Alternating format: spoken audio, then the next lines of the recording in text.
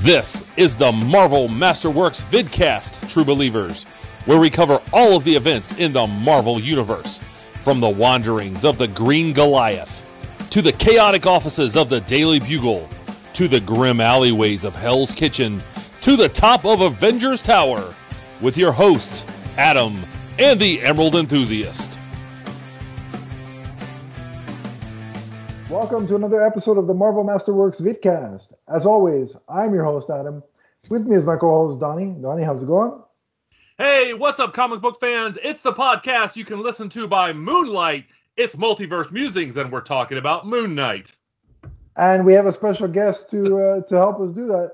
Big-time Moon Knight fan. So, Donnie, I'll throw it over to you to give your one of your patented introductions. All right. Ladies and gentlemen, boys and girls, and beings of the Omniverse, please welcome to Multiverse Musings, the host of Gathering of the Geeks. This is Chris Evans! That was awesome. Yes, there you go. That's, I don't even know how to follow that up. That was awesome. Feel free to use that as your answering machine, tone, whatever you want to do with it. Go for it. We can clip it up for you. That needs to be on Cameo with that. I'm telling you, you should do that and make some money off of it, Donnie. Yeah. Intros for people on Cameo. You should think about that. That's awesome. But Chris, how are you? Thank you for joining us. It's good to have you. I know that we've talked via social media about Moon Knight, and you're a big fan of that. I also had the pleasure of being on a live stream with Chris for the boys over at the Vigilante 1939 podcast, and the build up to Spider-Man No Way Home, and that was fun to do. That was fun. That was a good time. The boys always do good stuff over there. Right. So it was the first time I got to chat with you, and then I thought, let's see if we can get him on our show, and then we started talking about ideas. Moon Knight came up, and here we are. Tell us a little bit about yourself, and if you want to plug, we'll let you plug it later. But if you want to plug it now, plug your video podcast, your YouTube show, whatever you want to plug along the way. Go for it. Tell us a bit about yourself for the audience that may not know who you are. Cool. I'm just kind of like an average guy. I like comics. I like movies, and I like to tweet about them. I like to tweet a lot of random bullshit too. That's what's on my Twitter mostly. But mainly I love superhero stuff. And Moon Knight, I'm glad you guys brought me on for that. Moon Knight is one of my favorites. And he's just one of those characters I never thought I'd see on film in any capacity. So seeing him is really special to me. And so that's part of my main interest. And I'll plug the other stuff later. Cool. Yeah, I guess since, talking about Moon Knight, for me, I've always had when I came back into comics around 03, 04, whatever it was, and a couple of years preceding that, I had always seen Moon Knight whenever I'd go into the shop and kind of picking up my books, and I had a passing interest in the character, but it was always, every time I had an inkling to sort of dive in and try and read the character, it was always in the middle of a run, and it's like, I hate starting, partially the way through. Yes, I know there's trades and graphic novels and hardcovers and such, but I'm the kind of guy that if I can, I like to get in on the ground floor. And so it was always bad timing for me with when do I start Moon Knight? And then it's had a lot of starts and stops. This is volume 9, if I'm correct, right? Yeah. Right. It might be because every couple of years they give it to a new writer. New writer does his thing, and then he ends up in some kind of event. Then we get another reboot. Yeah. It's like, can we just continue? Continue the numbering, damn it! I hate I get it. New number one, increased sales. I get the logic behind it, but man, I can't stand it. It's like, really. Well, with Moon Knight, it's kind of like it's kind of weird. But every new series is like a fresh start for the character. Yeah. And that's what's good about him. If you find that number one from any writer, you can just dive in and you'll be cool. That's true too. You just can't jump in the middle. It plays in too with his the aspect of his character. You could view each each series is kind of highlighting a specific aspect of his of one of his personalities. So that's kind of, and some writers have played with that kind of aspect of it, and I do kind of like that, even though having 45 number ones is a little frustrating along the way. I remember one series that went to the direct market, like just the comic shops. It was like a gimmick in the 90s, and it only lasted 6 issues because they thought, oh, well, people will go to the shops and just get this. Well, they took it off the stands, and so nobody knew it was there, and so nobody bought it. So Donnie, what's your kind of fandom in terms of with Moon Knight? I remember Moon Knight a lot from the West Coast Avengers, and I always liked Moon Knight because I like, werewolves and vampires and kind of, monsters and vigilantes that stalk the night. And so Moon Knight's somebody that I gravitated to, even though this was the first time in quite a while that I went back to read a solo series. So I was happy to go back and reacquaint myself with the character. So nice, yeah. Yeah, as I said, I'm fairly recent, so I mean, the most reading I've done before this 6-issue stint so far that I've done with Moon Knight is he was recently in a story arc in the Avengers where he battled the team. That's kind of referenced in this series as well. But that was my real stint with a character that was more than just a passing. Okay, well, he looks cool. The general backstory is cool, which is what that's pretty much what I knew before diving in. So, and the love interest that I remember him with actually makes an appearance in this issue or these issues. Yes. Okay. So that was familiar to me. I was like, hey, there she is. So we'll talk about that in a little while. So Chris, when did you when was your entry point into Moon Knight as a character? Well, I didn't, as much as I love comics and superheroes and stuff growing up, I never actually read comics until about 2004, 2005-ish. And that happened to be when I think the Bendis run came out in 2006. Yeah. So I happened to catch that at the start. And a friend of mine was like, hey, you'll probably like this. I was like, well, who's Moon Knight? And I read it, and that's the one that really hooked me on the character because, first of all, it was wild. That's the book where Moon Knight believes he's an Avenger and he has Spider-Man and Wolverine with him at all times. Okay. Yeah. When he doesn't, he built a web shooter and a glove with a claw in the hand. Right. And he thinks he's fighting with them, but he's not. Right. So that's the issue that hooked me. And from there, I just read most of anything Moon Knight I could find. Like Vengeance of Moon Knight, which is not the best, but it's fun. The Lemire stuff is very interesting. I love the new run. I think Jed MacKay just does a fantastic job of blending everything that's cool about the character into one book. Yeah. Oh, cool. That's awesome. Yeah. I like you mentioned the Bendis run. I remember seeing, some of the issues at the shop, and the art really grabbed me because I think it was Brian Hitch? Was it Brian Hitch? Alex Maleev. Okay, but I think Hitch was doing the covers, maybe. Maybe. That's what I was seeing, because I remember seeing his art, and it was like, oh wow, that art is pretty awesome. But yeah, so that's it seems like we Donnie, you remember him from the a few decades ago, and Chris is a little bit more recent, and I'm the fresh newbie in this situation. So it's welcome. It's kind of cool. All right, so before we dive into the 6 issues, like Chris alluded to earlier, we are getting Moon Knight in live action in the form of a Disney Plus series, and he will be played by Oscar Isaac. We before this, luckily we waited, and we now have a trailer to discuss. A full trailer, not just a teaser or a teaser for the teaser, which is insane in and of itself that studios do teasers for a teaser. But anyway, we actually have a full trailer. So, what do you guys think? Chris, we'll throw it over to you. What are your thoughts on this trailer? Do you guys have a language filter on here? Or am I allowed to say whatever?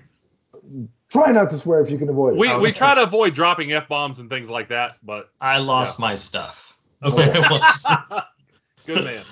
From beginning to end, I just lost it. I love the idea of Oscar Isaac in the role that was before, and then seeing him actually get to do what he's doing and hearing the accent, which threw me off at first, because Stephen Grant is not English, but it works, I think, for what they're doing. The glimpses that we see, like like seeing Khonshu was a huge deal. Like, I didn't think we were getting Khonshu. I'm shocked we're getting Khonshu. And then the glimpse of the suit that we see, him beating the crap out of I think that's a jackal. I know a lot of people think it's a werewolf, but it could go either way. I think it's a jackal. Okay. And then just the little bits of lore that they're sprinkling in, and the hints that we see. Like when he's in front of that mirror and you see the reflection and they watch him leave the room, that's really cool. Yeah. And it's so in line with the character and the way he thinks. It's just cool. I really love that trailer. Oh, yeah. Donnie, what are your thoughts? Well, I like the fact that it's my remembering. It's my the memories I have is that initially the Stephen Grant and the Jake Lockley personas, it was kind of ambiguous as to whether they were actually a manifestation of his mental illness because he was using them initially, and then eventually it became like more and more established that he did have dissociative identity disorder and that was a manifestation of that. It was even ambiguous at one point as to whether Khonshu was, actually real or not. So I do remember that correctly.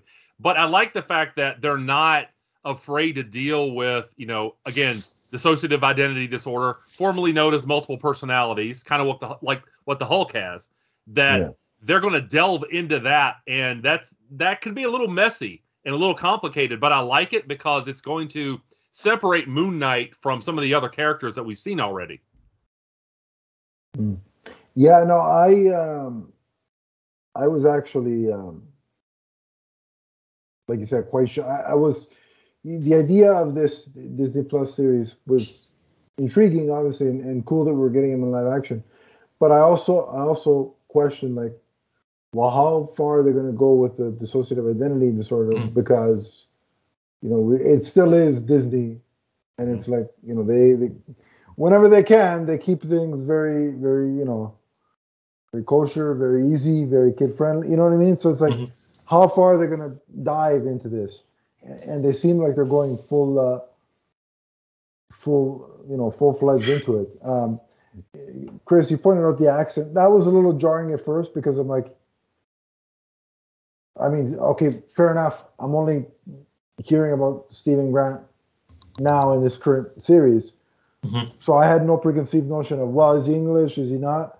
But of course, when I'm reading the book and they're mentioning Stephen Grant, I'm not switching my voice into an English accent because I just sound like me. It's like, same when I read Batman. I don't try to sound like Kevin Conroy. Oh, I do. God forbid. Well, I wish I could. I'll do that. I wish I could, because I could make some money on Cameo, like you were saying, but or Christian Bale, because then my throat would be killing me. But where's the trigger? Yeah, but exactly. But so I never had this frame of reference for, okay, let's play him as English. So it was jarring in the sense that I don't think I've ever heard Oscar Isaac sound like that. But that's a good thing, because for me, it's like him having been in Star Wars and having played Apocalypse, under all that makeup anyway, that was something else already. I think having that distinctive voice for that version of the character is good. It allows me to separate him from the other performances that I've seen him in, because he is more like, he's not a huge A-list celebrity, but he's well known enough that his face. So you have to be able to separate. He's got skills. I think he's going to do very well. Absolutely. Yeah. He's very talented. Absolutely. He's known for quality, I think. Like, he's not A-list, I don't think, but when you see him in something, he's quality. Like, even in something like Dune, where it's it's a big sci-fi action piece, he's one of the best parts of it.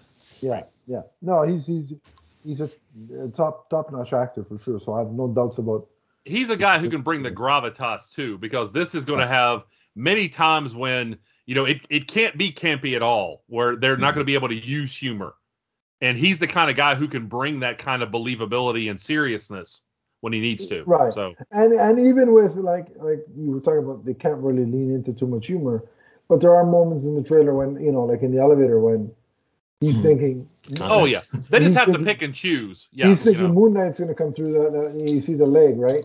But then it's the old lady that comes through, and he's like, "Oh, I lost my whatever he said." My contact. Contact. Yeah. And that gets a chuckle. That's enough for me. And she was like, I hope you find it. And Yeah. she wanted to be anywhere else except in that elevator. Yeah. The Stevie thing was funny too.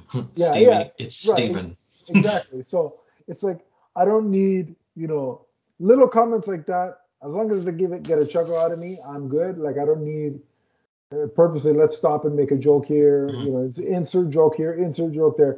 Like some of the Marvel films have been accused of doing, Yeah. at times. So I like the dosage of humor here. The scene that you talked about with him beating up, whether it's a jackal or a werewolf, that was awesome. I'm like, okay, this is like, I don't want to compare it because I know hardcore Moon Knight fans hate when you make this reference, but screw it, I kind of have to. It's coming. Listen, people already hate me for other reasons. Add this to the list. I don't care. But it was very. That's another list. Yeah. Double list. I say not the Multiverse Wives list, Donnie. It's a totally different list. But when he's beating up the jack or the werewolf, it was very reminiscent of Batman. Specifically, it reminded me of the warehouse. Oh yeah. The way Ben Affleck was beating down on that guy. So a lot of references there. But and then the shot that really got me, and it was a small shot right at the end after the title card. Oh yeah. Leaping from building to building, and the moon in the background. I'm like, that is an amazing shot. Like, it just looks beautiful. So. And then it becomes the logo, the Disney logo, which is really cool. Yeah. And it's a Disney moment. I really like the look of the costume. I really, again, this should be a sort of warning, cautionary tale, whatever you want to say. When you see a costume in a still picture via a set photo, don't judge it as the be all and end all, because by the time it's shot, it's put through various filters and such, and lighting and this and that, things could look very different. And this costume looks great. And I know some people I was okay with the still shot that leaked months back, but some people were like, really, look at that, looks that doesn't look good. But it's like, haven't we learned by now that usually on-set photos don't look that good? Like, case in point, here's another example. Robert Pattinson's Batman costume. Yeah, the stunt suit didn't look that flattering. Cut to all the trailers and promotional material, and now most people are singing a different tune. So it's just like, let's take the lesson, folks, and just wait it out. Like, well, fans overreacting on the internet's just like Thanos. It's inevitable. Right. And also, I think part of the overreaction, or just reaction to it in general, I personally loved it when I saw it. It was love at first sight for me. But I think a lot of the reaction was, this is not a traditional Moon Knight look. It is a little different. It's more Egyptian mummy type thing. Yeah. He doesn't traditionally look like this. And I actually don't even think this is a real suit. I think this is in his head. Okay. But that's just my own theory. Oh, it could be, yeah. Interesting. Yeah, very, very interesting. Or it could be like a prototype, too, that we see something later on in the series. It could be. Yeah. Because the whole symbiote suit thing is new. That's not something. Yeah, that was basically. I was like, oh, okay, interesting. Yeah, that's new. But I do think a lot of it comes from just the reaction that it's not accurate. And, I think also, you say we need to take into account that set pics are not the final image. We also need to realize not every costume can translate perfectly to live action. It's just the way it is. Yeah. I love Wolverine in yellow spandex. I don't want to see him in yellow spandex live action. Yeah. Right. There's been quite a few characters you can't do their costume direct to live action. Yeah. No. Yeah. It just, like, to me, I think my kind of barometer for these kind of things is, when I look at the character, do I recognize him enough as the character that you're telling me that is? So, like, if I see him, do I see Moon Knight or do I see, something else? And that to me, I'm like, all right, Moon Knight, It's not Mummy Man, it's Moon Knight. Yeah, it's like there's a moon logo, that you can see the logo. I'm like, all right, good, I'm good, but the way you said it looks more like a mummy, and the Egyptian angle, and it kind of makes sense in the scheme of the origin story and all that. So I did. Now that you referenced that and I picked up on it, that's a good pull. I dig that. And I know people hate the comparison to Batman, but I think more so what I liken him to is, if I was going to sort of reference his origin with another DC character, I think he'd be closer to Hawkman in the sense that the multiple lives, the Egyptian aspect of it. It's in more a little bit in line with that. Yeah, the vigilante aspect is more Batman, obviously, but I think there's what attracted me to him was that that Egyptian backstory is fascinating and the whole 9 yards. So I mean, there are inevitable comparisons, but they're completely they're so different. It's night and day. You know what I mean? So it's. To be fair though, like if someone were to ask me who would you compare Moon Knight to, I would also say Batman. Yeah. But also when you say Batman, that gets people more interested automatically. Yeah, but that's like, what I mean. Oh, it's like Batman. Okay, I'll check it out. Yeah. Now, whether he is or he isn't, that's up for debate. There are similarities, of course, especially when you take in the millionaire version of Stephen Grant. Right. Who funds the Moon Knight stuff, which is a whole other thing because one personality funds another personality. It's amazing. But when you take that into account, you compare yourself unknowingly. Right. They are more similar. So, but this version I think is going to be maybe more like Street Batman if we had to compare it. Right. Maybe like we're going with Pattinson, just going nuts on people. Right. Yeah, and to me, it's like you said, making that comparison to somebody who's just trying to get into Moon Knight to read him. Mm-hmm. That's only going to drive, that'll drive people towards the character, which is never a bad thing. Like, for example, with Green Lantern, and I know Donnie likes to, whenever we can mention Green Lantern, obviously, but look at his these guys back here. Yeah. I have heard he's an enthusiast of the Emerald. Yeah. So yeah, exactly. So I think I think I've told this story before, but when my friend was trying to hook me into reading Green Lantern, he basically said it's kind of like, I said, well, because all I knew prior was, the guy in the Justice League cartoon with the ring. Okay, cool. And then I'm like, what else? Like, well, give me some other. And he's like, well, basically it's Superman meets Star Wars. I'm like, all right, sign me up. And I started reading. So, those kind of comparisons to compare something to a more mainstream entity is not necessarily a bad thing. If it gets somebody in the door, why not? Sure. Yeah. So. And if you want to know more about Green Lantern, you can listen to the Emerald Echo podcast available right here on YouTube. That's Multiverse Musing, the Emerald Echo podcast right here on YouTube. You knew it was going to come sooner or later. There it is. It's helpful too because I didn't know what to read with Green Lantern, and then I read Rebirth, and that hooked me. The Jeff Johns story. Oh yeah, it's fantastic. Yeah. Hal standing up out of the coffin. I think that's my favorite Hal moment. It's awesome. Threatening Sinestro and saying, "Get away from Green Arrow and Kyle Rayner." I love that moment. Yeah. Awesome stuff. So we'll cover Rebirth eventually. We'll get there in due time. But with that being said, we've talked about the trailer. We're all excited for March 30th, and of course, we'll be covering the episodes, Donnie, as we always do with the Disney Plus stuff right here on the show. So look out for those when they arrive. Sure. We'll have to invite Chris back for some of those. Oh, absolutely. That's what I was going to suggest. We'll have to get him back for, especially maybe the premiere episode. That'd be pretty cool to. I may show up in a Moon Knight costume, though. I warned you. Go for it. Yeah. Hey, that's fine with us. I have a Mr. Knight costume on. I like it. Yeah. For sure. So we'll set that up. But in the meantime, while we're waiting for this awesome show, or what we hope will be an awesome show, we have the new 7 issues now, but we're going to cover the first 6 of the new series. So, Donnie, set us up. Where do we find ourselves with Moon Knight? Well, it actually opens up with Moon Knight. We see Mr. Knight, as Chris just said, having conversations And we see this version. My original take is that it's really beautiful, grisly in parts, but there's also a lot of sarcasm from Moon Knight, and we see like the scenes switch from the hardcore action at night to like these introspective conversations with Moon Knight and his therapist, or Moon Knight and other characters. And so that's kind of how we see this series start to play out. Right. Yeah. So what were your initial impressions, Chris, of how it started?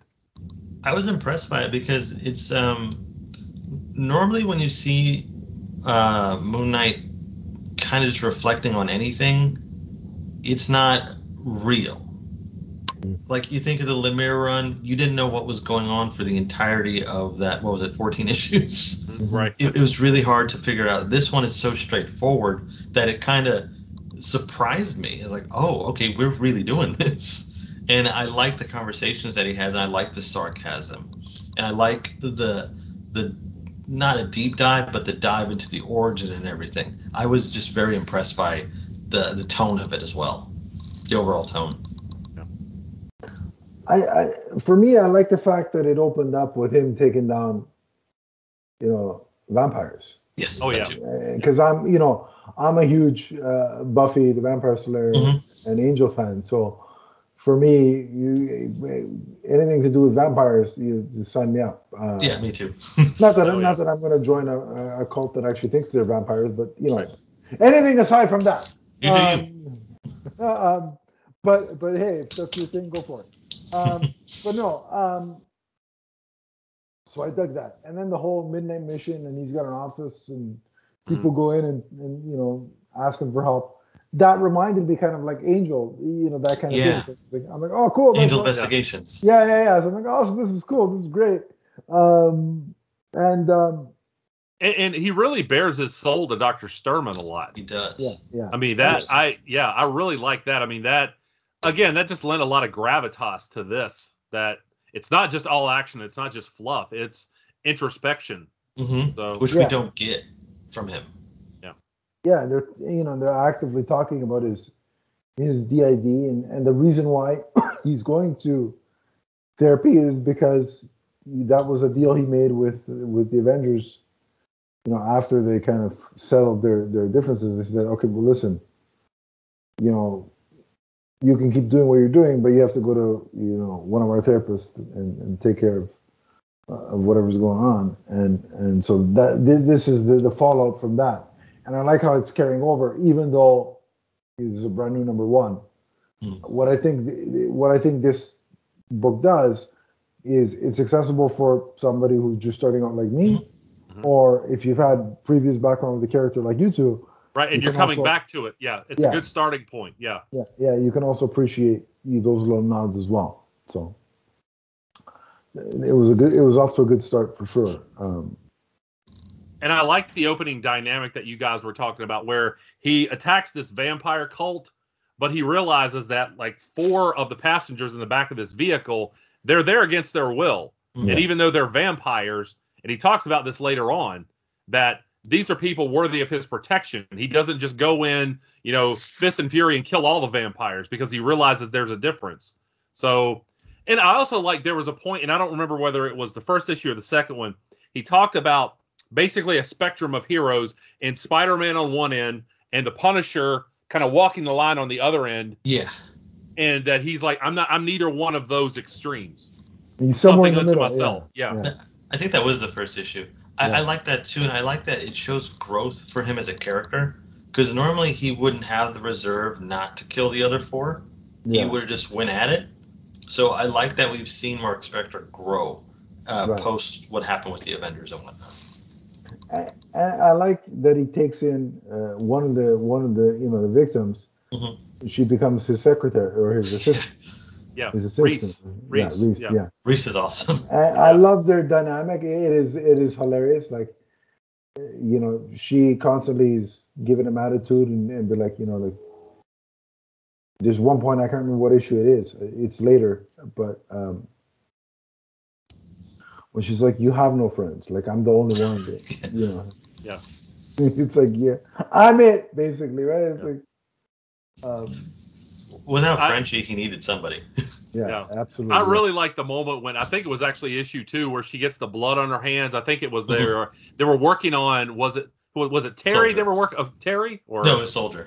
Soldier they were working on, and like all of a sudden she sees the blood on her glove, and she's like, it was gross. Cool. It was funny. I was like, yeah. but then she had to run out because she's like, okay, before I do something, right. Also, and that's a good thing to touch on because they're dealing with Moon Knight's issues, but this is now, for lack of a better phrasing, Reese is a recently freshly turned vampire, so right.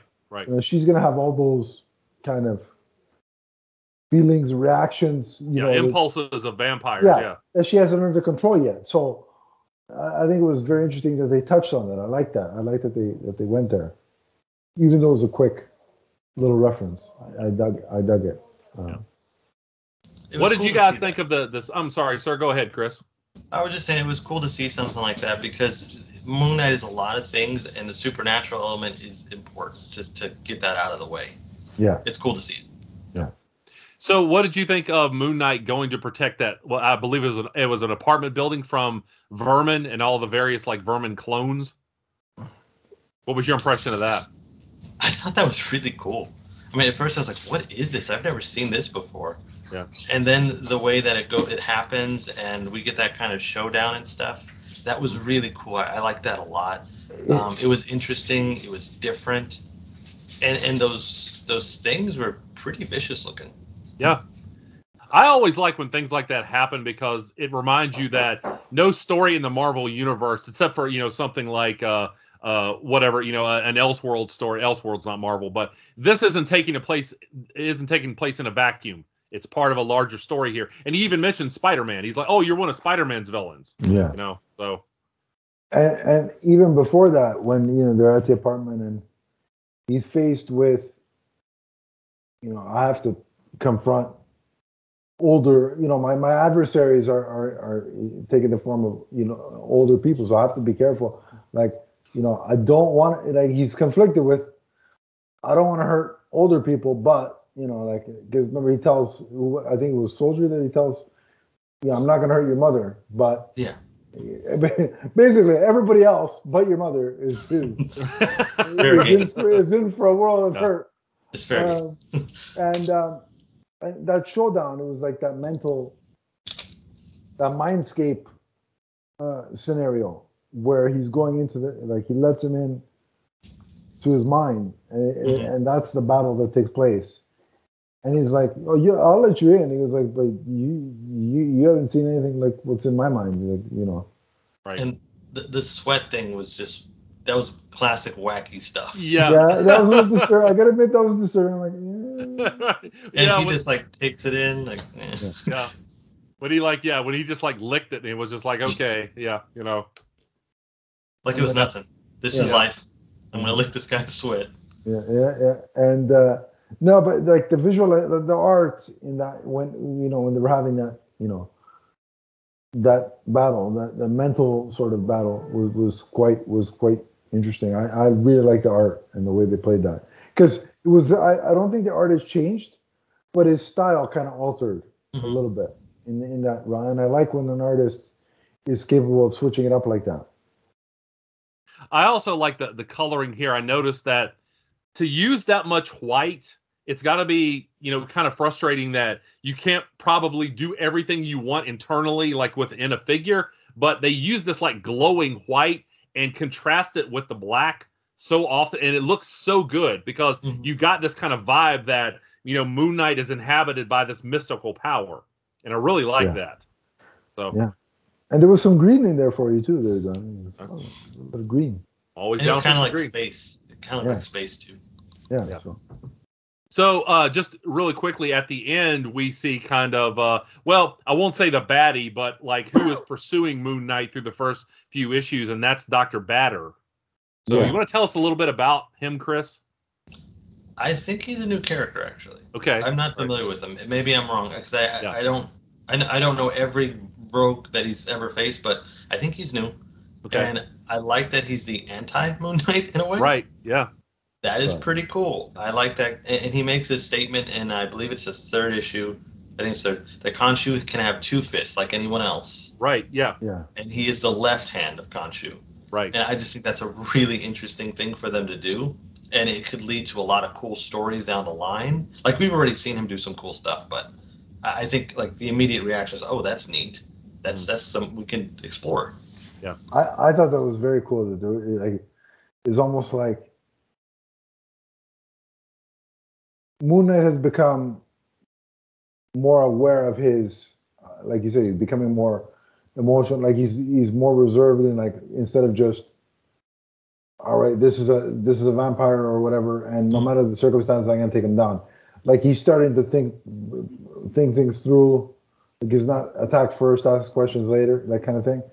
Whereas this guy is more of that initial intent, where it's like, this is my job, this is what I'm here to do. I'm gonna take any supernatural being or enemy of Khonshu out, no matter, like, I don't care what their circumstance is. So it's like the opposite, the yin yang kind of deal. It's kind of like Moon Knight's fighting a prime version of himself in a way. Right, yeah. That's kind of what it feels like. And I like that Hunter's Moon says, he's like, I'm not here to like beat you or replace you. I'm here to correct you. That was an interesting twist, because it's kind of set up as, oh, this guy's here to get Moon Knight and like maybe replace Moon Knight in the eyes of Khonshu, but that's not what happens.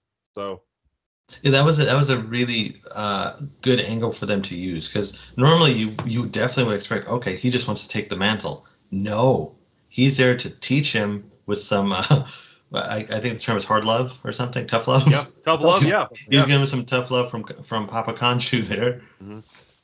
And I like the fact that they even differentiated the fact that, Hunter's Moon looks at him and he was like, you don't fight the way, a servant of Khonshu would.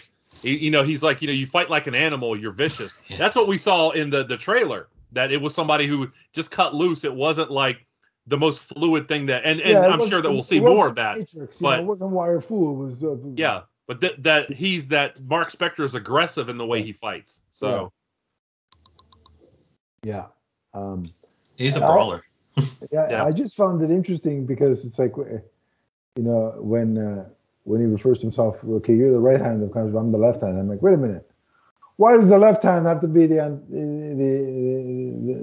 quote unquote baddie in this situation? Right. I'm left-handed. I'm offended. Right. Just like with Sinestro, I get screwed in either universe. See that? Well, at least Hunter's Moon looks cool, though. There's that. Yeah. That is true. He's got a cool costume. Right. So that means I got to get a cool costume and I got to grow my mustache like Sinestro. I'm trying to grow mine like Mr. Sinister, so. Okay. There you go. Yeah.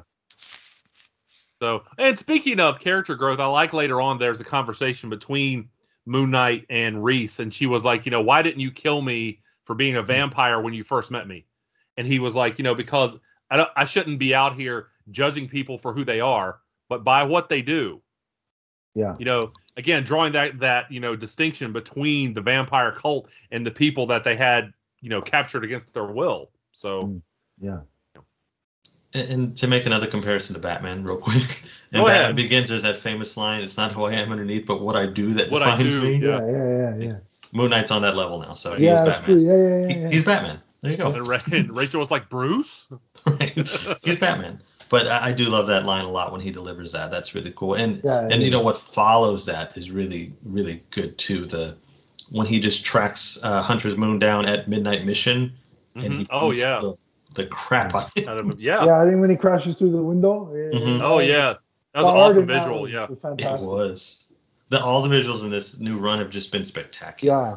Who's the artist on the book, Donnie?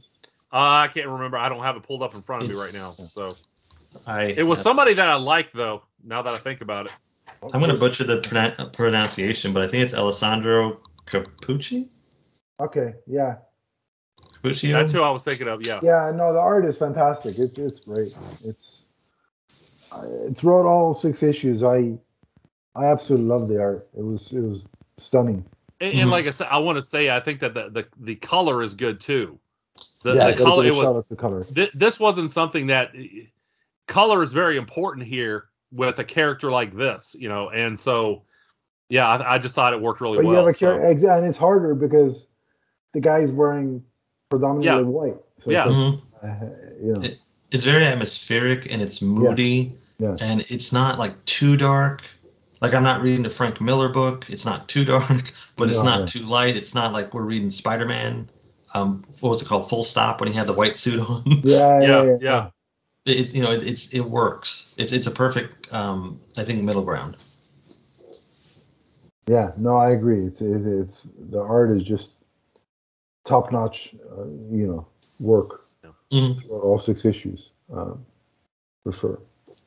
Oh, and again, I like the character development that later on we see that he's talking with Sturman, and he says, she asked, "Why do you wear the mask?" Oh yeah, I really like that moment. He's like, "Because no one needs Mark Spector. I'd rather be anyone else but Mark Spector." Yeah. So this is somebody dealing with self-loathing here. It's not just somebody who is out and say, all I've got to do is go out and crush the bad guys and I'll be fine. This is somebody who is really at war with themselves. Yeah. You and I have talked about that, Adam, before with Eddie Brock.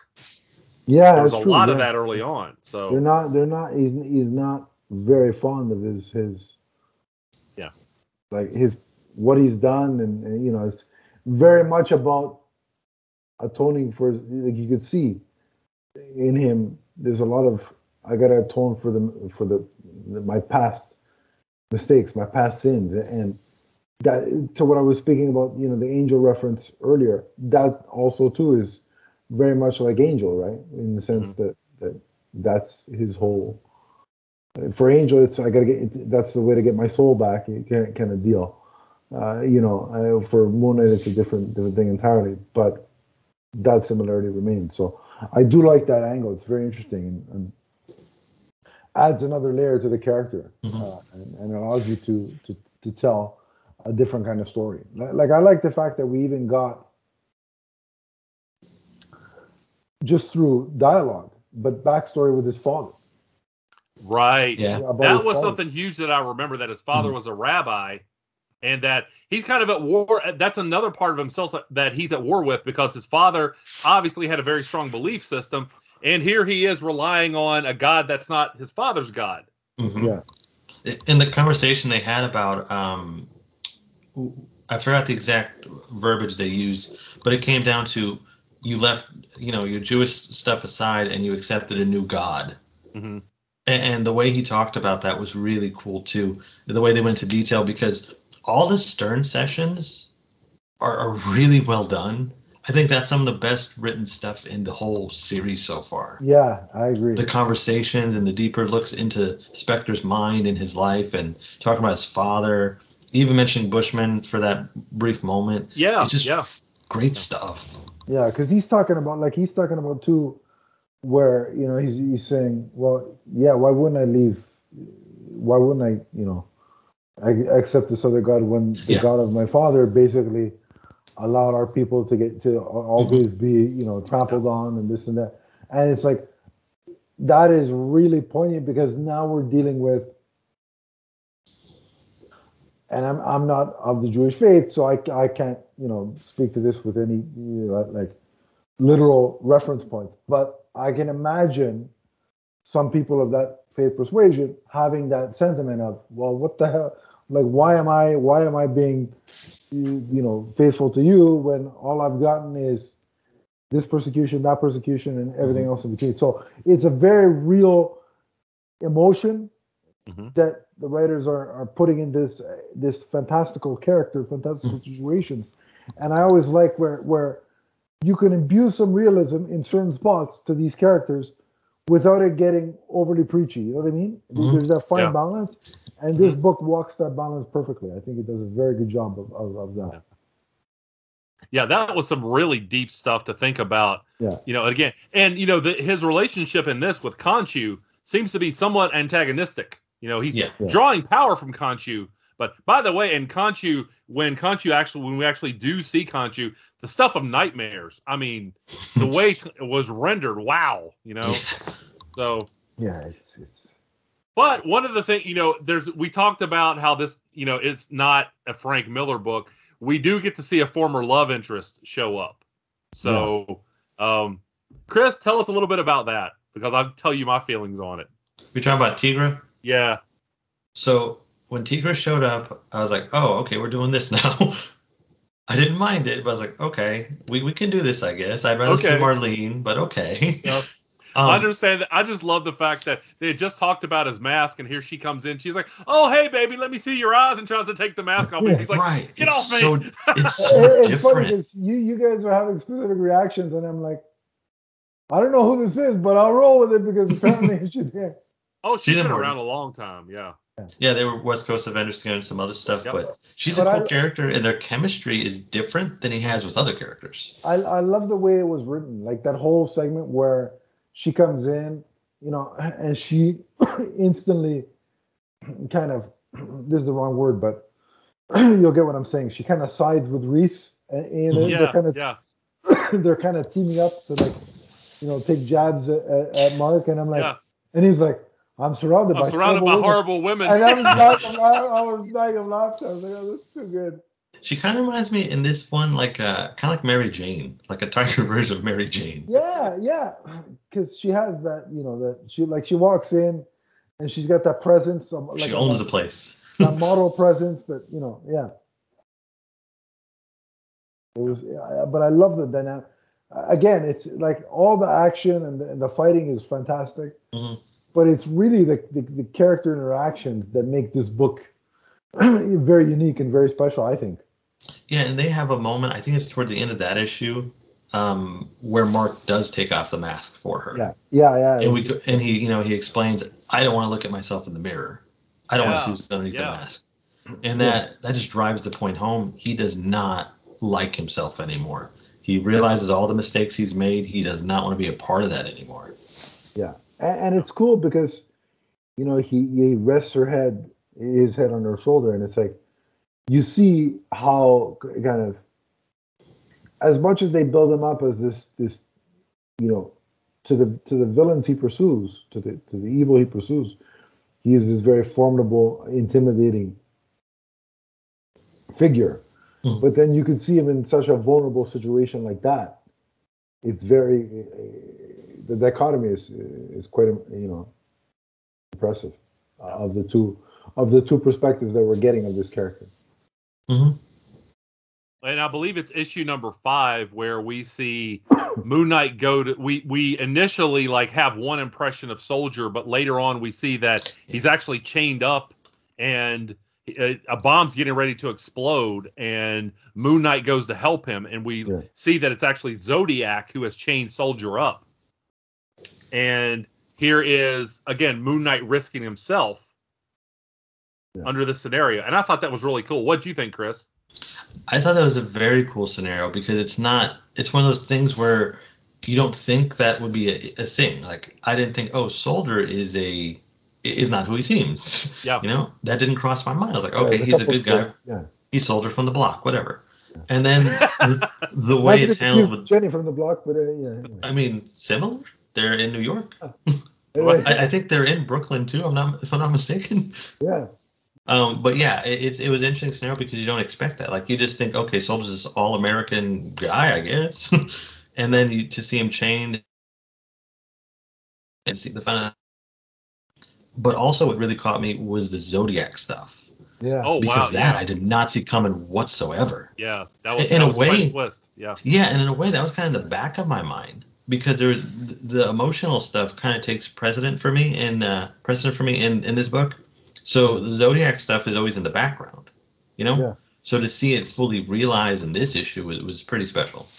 And that's how I think that's the beauty of the twists that they pull, is because they lure you away from thinking about those characters with all the character emotional stuff that Moon Knight's going through, and then boom, they hit you with these surprises, and it's like, oh wow, that was actually shocking.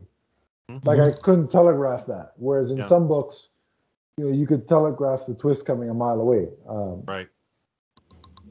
And I like how issue 6 opens up. Moon Knight's taking a beating from Zodiac, Yeah. because he's disoriented from the explosion, and who Reese goes to get to help Moon Knight. Mm.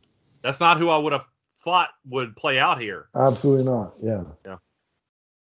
But he was helpful. Yeah, Kind of. which it's again, I'm speaking of Hunter's Moon. So yeah. Yeah, that was I like seeing him kind of not reconcile with Moon Knight, but no, okay, you are my brother of Khonshu. Yeah. Right. I'm going to take care of you. Yeah. And he even says, "I'm not sure I like you yet, but you're my brother still." Yeah. Yeah. I like that. Yeah. Their relationship, I like the way it's growing, because at first, it's very antagonistic, but then I think in that issue we see it change a little bit, and I'd like to see where it's going to continue to go. I don't think we're going to get like super Khonshu brothers or something, but we'll see. No, but the occasional team up, I think, could happen, but while keeping that guarded animosity between the two. I mean, they're not going to be going out for coffee and talking about sports anytime soon. But they should totally call the title that for a while. Moon Knight, Fist of Khonshu Brothers, or Super Khonshu Brothers, whatever. Yeah. I would read it. Video game pending. Yeah. I'd read that. Oh, for sure. And then the scene where the part of the sort of the villain plot that kind of got me, that I found was really interesting, was, I think it was an issue before, I think it was issue 5 or maybe it was 4, but when they were siphoning the money out of his account to control him and get him to do it what he wants. Right, yeah. Like, you rarely see that from a villain. Usually, and I'm talking about both Marvel and DC, usually it's, I've got to kill the hero because of X, Y, and Z. Where here, they're like, screw that. I'm going to hit him where it hurts the most. Not by killing him, but by taking what funds his superheroics away, which is his money. Mm-hmm. Yeah. Right? And so that was an interesting angle, and I like that it also widened the universe a little bit, because like you mentioned earlier, Donnie, this takes place in the Marvel universe. This is not like some kind of Elseworld or whatever. Yeah. This takes place in, because we see Jigsaw. They're talking about Frank Castle. Yeah. I love seeing that. The interconnectivity is so well done, and it's not like, was it 8-Ball? yeah, 8-Ball. Yeah. I like seeing that interconnectivity and the way they don't use it as a crutch. They use it as a accent. Mm-hmm. Good way to put that. Yeah. Exactly. It's not like, okay, now that you've read this line of dialogue and you see that it's tied in with the Punisher character, go read 45 issues of Punisher. No, it's like, right. Read Welcome Back, Frank. Not that I'm opposed to reading Punisher. I'm just saying that can be sometimes daunting, as a reader. Like, for example, here's the way it was done wrong, that I think, and for me to say that a Batman book did something wrong is highly irregular. But there was the death. Was it Death of the Family? Not the one from the 80s. The one that the Snyder one. Yeah. Mm-hmm. There was like 45 friggin' tie-ins, and it's like on the corner of the right-hand side of the cover, Death of the Family tie-in, and you'd buy it. So I'd buy it was a friggin' whatever. Some book I was never reading. Let's call Checkmate or whatever, just to use an example. That wasn't one of them, but let's pretend.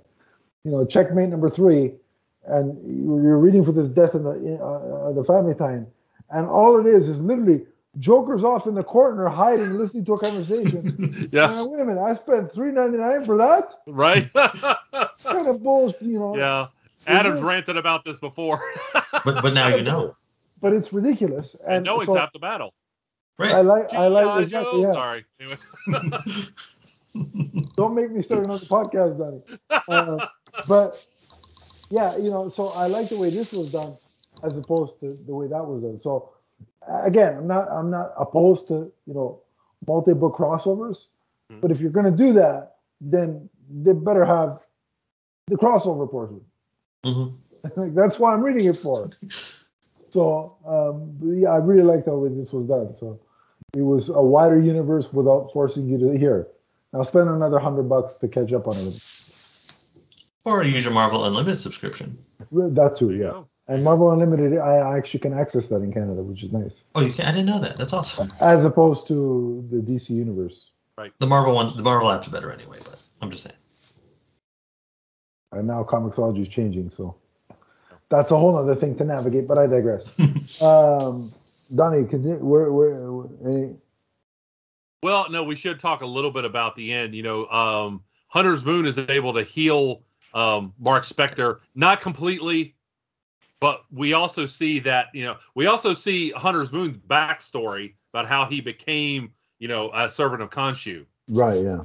Which I thought was really, really interesting. And like I said, and like Chris said, their relationship is growing. There's not a complete resolution here. You just see them kind of say, okay, well, we're not enemies, but how are we going to work together? Mm-hmm. That's not completely resolved. And I like the fact that they leave you wanting a little bit more, but they establish something that is very interesting to bring you back. And I think it would have been disingenuous if, because think about it. Hunter's Moon appears in how many, 2 of the 6 issues, maybe 3? Yeah, I think so. Right. So to imagine having them start out as, wanting to kill each other, and then by the end of it, they're arm in arm, hey, let's go for marshmallows after this. That would be Shawarma. ridiculous. Yeah, that would be ridiculous, from a progression standpoint. So it wouldn't be realistic. No, not at all. So I'm glad that their issues weren't fully resolved by the end of issue 6. And I kind of hope they don't get resolved for a while. Yeah. I want them to keep this kind of chemistry, this back and forth, because it's interesting to see. Because normally, you see characters like this, and they are friends by this point. Yeah. Like, okay, I see what you did out there. I appreciate that. We're friends now. Yeah. I get it. That's usually what happens. Yeah. But this wasn't that case. Mm-hmm. Yeah, this is like, I respect you because we're brothers in Khonshu, but that's right now. That's where it is. Like that's where the unity stands. It's very tenuous and could change at any moment, and that's the intriguing part of it. It is because we've seen how threatening he could be to Moon Knight. Mm-hmm. Right. So it does end up. It ends up on an upbeat note though, because we see after all this, he goes back to the Midnight Mission. And he's like in the rubble, and he's like, I am Moon Knight, and I'm not going anywhere. I've got something to do. I love the fact that the image is he's sitting in his chair as if nothing is happening. He's like, all right, I'm ready for the next customer. Who needs my help? I love it. I love it so much. It speaks volumes for the character. It's so casual and nonchalant that it's like, all right. It's one of the best panels, I think, just because of what it is. Like after everything that's happened, he's still there to do what he thinks is right. Yeah. No, I gotta say, I was coming at this. This is being my first full arc of a Moon Knight story. Mm-hmm. I'm really impressed. I can't wait to see where this goes. Yeah. Has there been a Mr. Knight's Marvel Legends? Because I know there's been several Moon Knights, but I looked at the Mr. Knight costume, or the suit and the mask, and I was like, that'd be a great figure, I don't think so, because I'm also gunning for one myself. Right, there you go. Man after my heart. Yeah. I wasn't collecting figures when the Moon Knight figures were released. Oh, so I've missed out on all the cool ones they've had already. They weren't easy. Some of them weren't easy to come by either. That's what I heard, and now I've been looking at like $200 for a Marvel Legends. I'm like, no, I'll wait for the movie version. Or, I'm sorry, the TV series version. And think about this. I think I could be misremembering, but I think I read that Hot Toys and Sideshow are going to have a Moon Knight figure. They are. Hot Toys is going to release a Moon Knight figure. God, look, those I'm telling you, I'm already experiencing pain with Batman related stuff. Oh yeah. So I cannot imagine what you're going to do when you see that Sideshow Moon Knight figure, because, like I said, I've got the Hot Toys of the Sonar suit, the Val Kilmer. Yeah. Coming. I just ordered the McFarlane, the statue you posted about the Batman. Oh, you did? Yeah. I was going between the black, the regular and the red one, but then I'm like, I gotta go black because it's Batman, and I like the red, I like the accent, but Batman. It's Batman. So I ordered that one, and a Michael Keaton Batman from The Flash is gonna do a hot toy of that, and there's no way in hell I'm not getting a Michael Keaton hot toy. So there goes my money for that. So I'm like, please, that's enough. I don't even have one yet, and all of a sudden I'm planning. Okay, there's 3 already, just basically waiting to be my possession. So I can just imagine you when you see that Moon Knight figure when they actually release it. Oh yeah, for me it's the so yeah, I've already bought some Batman stuff myself. I got the Lego sets. I bought a Batmobile the other day that's really cool. I have some McFarlane's on order, but for Moon Knight, I am so excited for the merch, like a child. I can't wait for the Marvel Legends. I don't have any hot toys right now. I had one a while ago. It was the Joker DX12, but I got rid of it. So I might need that Moon Knight though. I'm just saying I might need it. I think when you see it, because that was me. I'm like, I can't justify spending. Years ago I was like, there's no way I would ever buy one of those. And then I saw the Val Kilmer thing, and I'm like, you son of it. why do I speak? Because look at me now. Donnie, I can imagine you if they ever did a Kyle Rayner hot toy, you'd probably pony up the cash for that. Well, you know how I was saving up for that statue, that XM statue, until I heard that it's not available on this continent. So I didn't know that. No, you can't. There's nowhere to get it. It's available only in, what is it?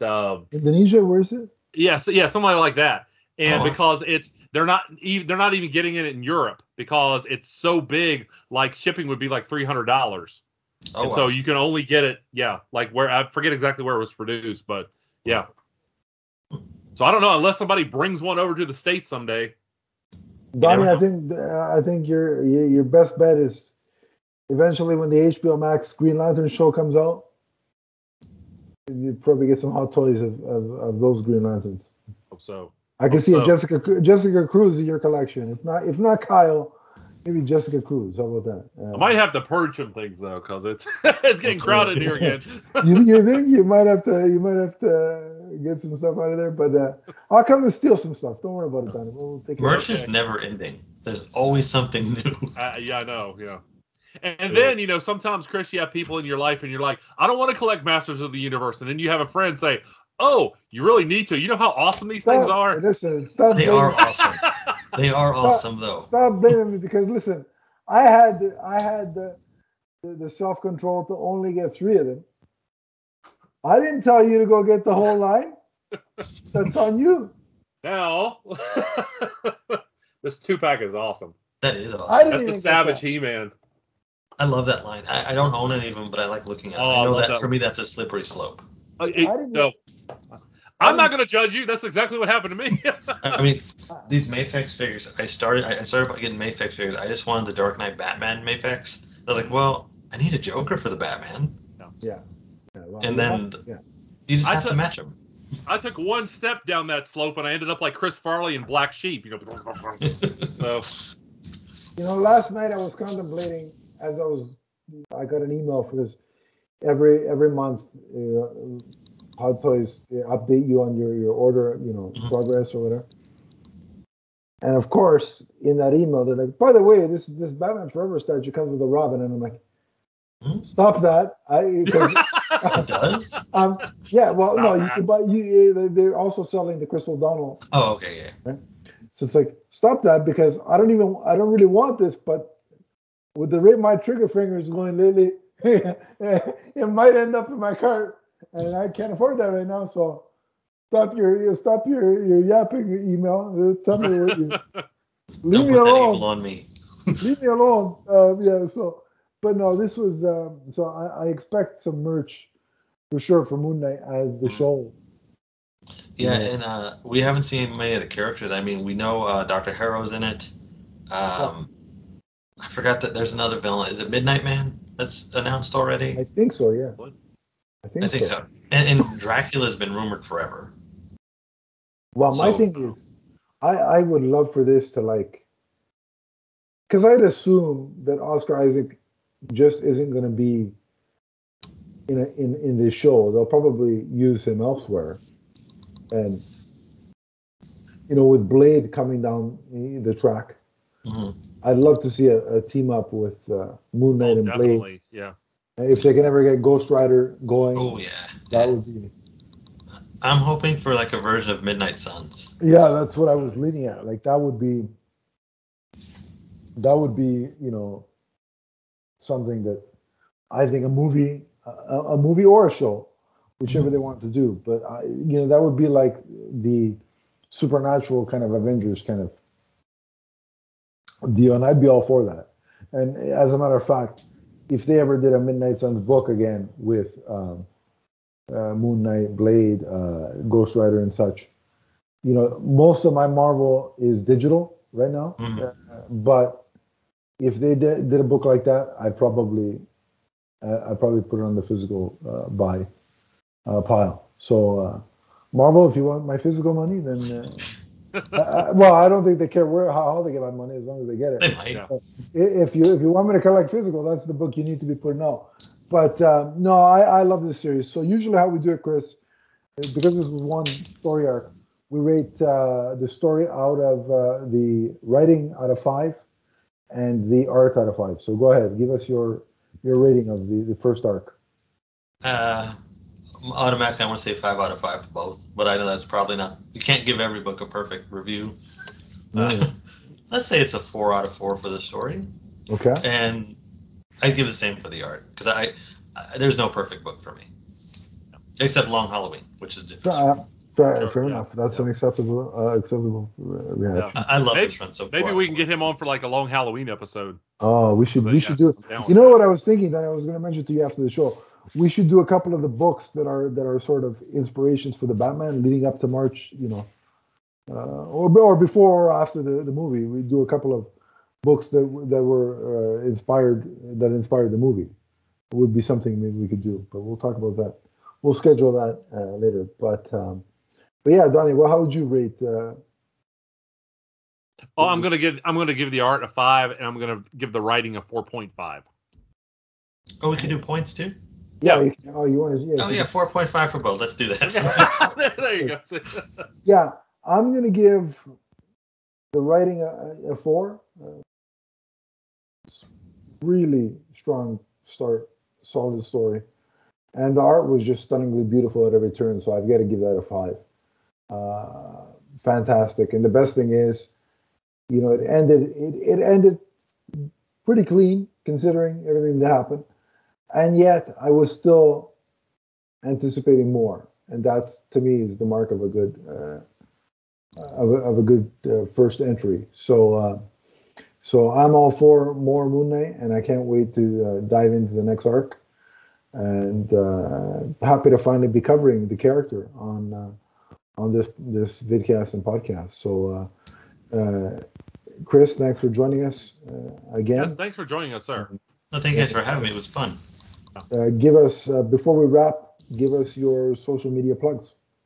Yeah, you guys can find me on Twitter at thatchris70. But what I prefer you guys to do is check out my video podcast that I host with my buddy Emmett Davis at G of the Geeks. Okay. Awesome. Donnie, how can they keep up with you via social media? You can find me on Twitter as the Emerald Enthusiast. Let's talk comics. Let's talk collectibles. Let's talk Green Lantern. And if you want to chat with me on social media, it's at Adam_LeafsFan on Twitter. The podcast network is at MMNPDC. We also have a Facebook group, which is listed in the link below. Click it, I will add you, and we can continue the conversation there. But until next time, and until March 30th, when Moon Knight premieres, remember that Moon Knight is forever, from his first identity to his last. So long, everybody. So long, everyone.